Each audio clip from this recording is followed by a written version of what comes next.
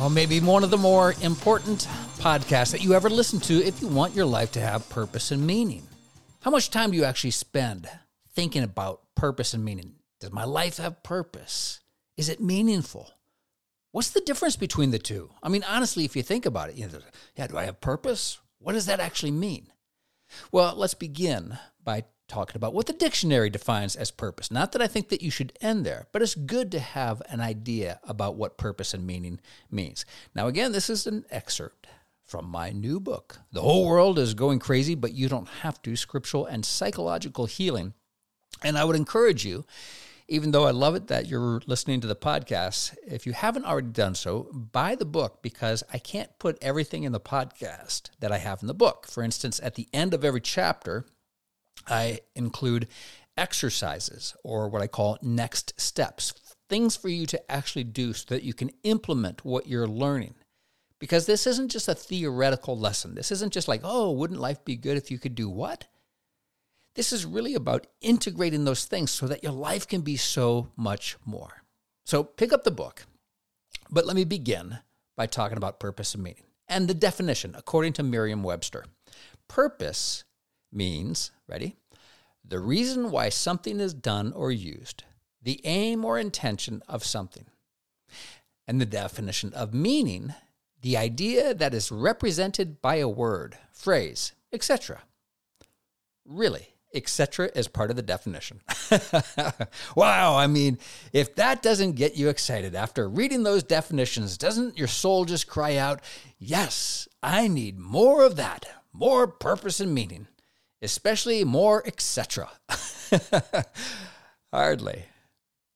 The words and the definitions in themselves do not inspire. Almost empty. Purpose and meaning only change the soul when they are filled with what? What do you do? Why do you do it? How do you do it? Where do you do it? To whom do you do it to? The big 5 questions. These are good questions to ask yourself as you explore purpose and meaning, or lack thereof, in your life. Now, there is much in life that seems mundane. Filling your car with gas, changing a diaper, paying bills, going to work. You can make out your own list. It's not complicated. One of those days when someone asks you about your day and you say, it was fair. Think back to that fine day. Yeah, it was fine. Yeah. Think back to that fine day, that fair day, and list what you did.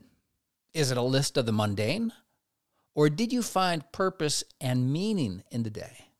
A clue as to which it was could be that you felt joy in describing what you did. If so, then it would be meaningful, purposeful.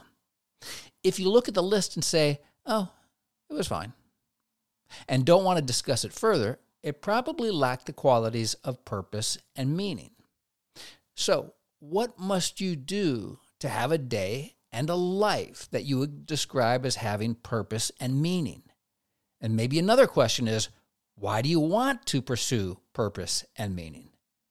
So let me give you the answer to the first question, and it might be excellent news.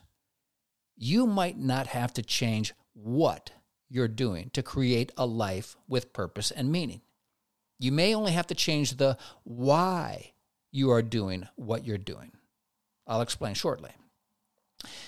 The answer to why you want purpose and meaning can be as follows. Life is short. You want to be able to say, I ran the good race, right? That's the Apostle Paul. I ran the good race. You don't want to take the exquisite gift of life and say, it was fine. So what is your good race? The research says that purpose in life predicts both health and longevity, especially when confronting life's challenges. Purpose helps you to reframe stressful situations so that you can deal with them more effectively. Purpose makes you tough. It gives you the strength to carry on when life seems impossible. It is purpose and meaning that makes life worth living. Let's look at an example of this. In Man's Search for Meaning, Viktor Frankl wrote, Woe to him who saw no more sense in his life, no aim, no purpose, and therefore no point in carrying on. He was soon lost. Now, in my opinion, no one in recent times has spoken more poignantly and powerfully about purpose and meaning than Frankl. No one, again, in my opinion, has the life experience to speak so authoritatively on the subject. Why?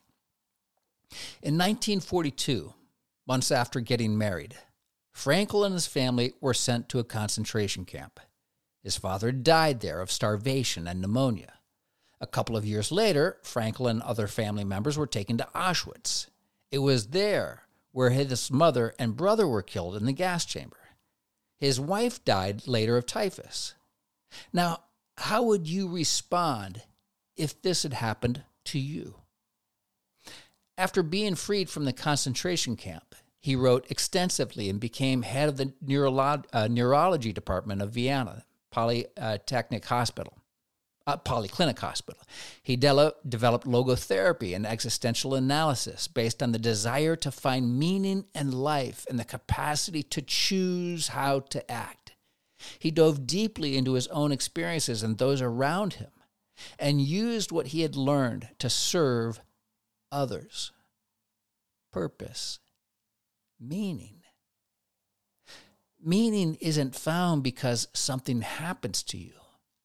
Meaning is discovered as a result of the search. It is the attempt to answer why. It's not about having all the answers, but finding enough meaning in your experience until you are charged with the capacity to act, to share the lessons or insights with others for their benefit and growth. Purpose becomes determined action when meaning is understood. Now, let's go back to our questions, the who, what, why, where, and how, as you consider how to find purpose and meaning. God says that you are to live a life of purpose and meaning and discover that purpose by being a member of the body of Christ. Paul writes, "By the grace given to me, I tell everyone among you not to think of himself more highly than one ought to think, but to think soberly, each according to the measure of faith that God has apportioned. For as in one body we have many parts, and also the parts do not have the same function, so we, though many, are one body in Christ, and individually parts of one another. Since we have the gifts that differ, according to the grace given to us, let us exercise them." That's from Romans chapter 12, verses 3-6.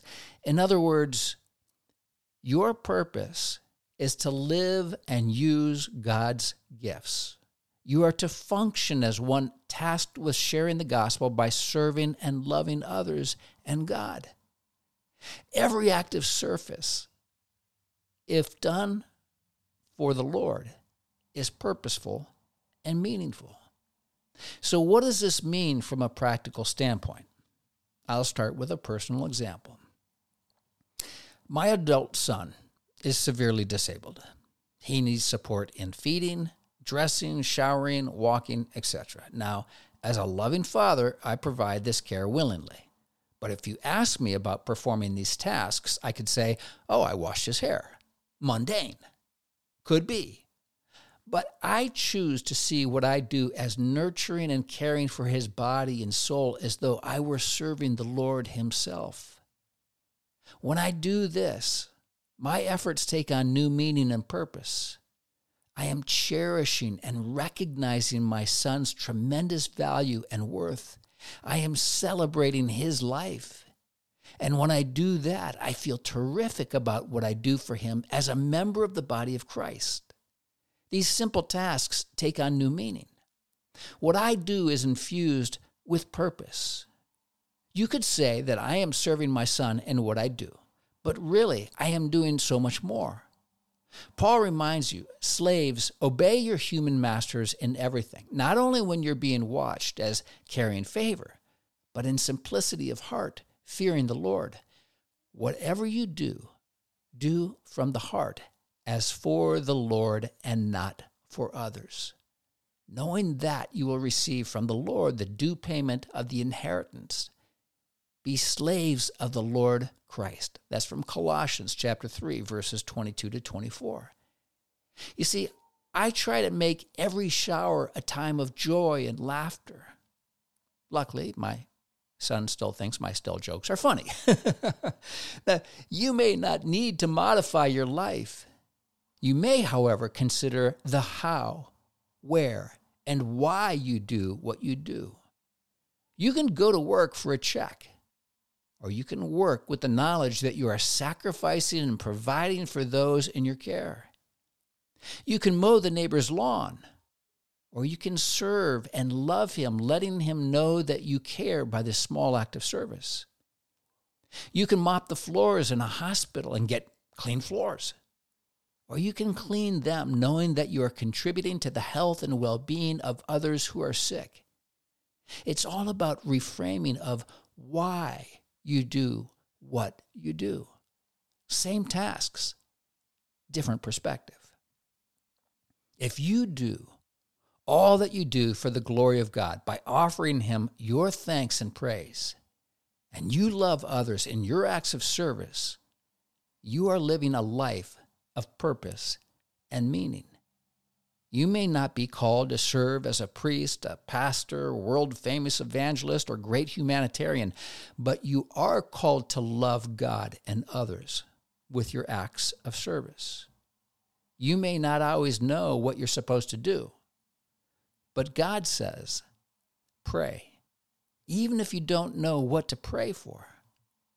Paul reminds you that God's Spirit comes alongside you, shaping your prayers and keeping you present before the Father. That's why every act of love, God works in to good.